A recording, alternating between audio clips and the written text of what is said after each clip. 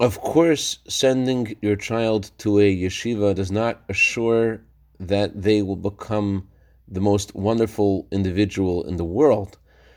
But shouldn't we start to see something really good happen to a child who has entered into a yeshiva system? How come we don't always see that?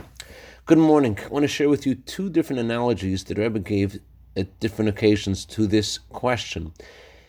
Before the Rebbe became the leader of Chabad Hasidim, he once brought someone to visit the Chabad Yeshiva in 770 Eastern Parkway, and the study hall was a bit of a mess, and on one table there was a glass cup overturned, and the man picks up the cup and he says, "This place is a mess."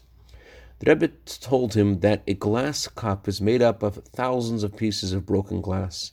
And although a yeshiva student may go through different experiences, and each on their own may be a broken piece of glass, but altogether they help the child grow into a receptacle, a vessel for all good things. On another occasion, the Rebbe gave the following analogy.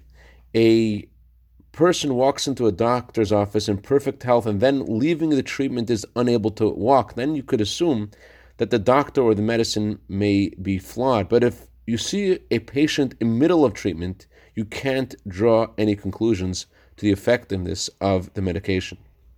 So when you see a student in the middle of their education, they're learning a little bit more each day.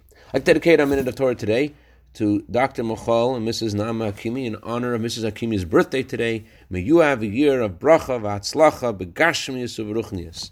Have a wonderful day and give our kids a chance.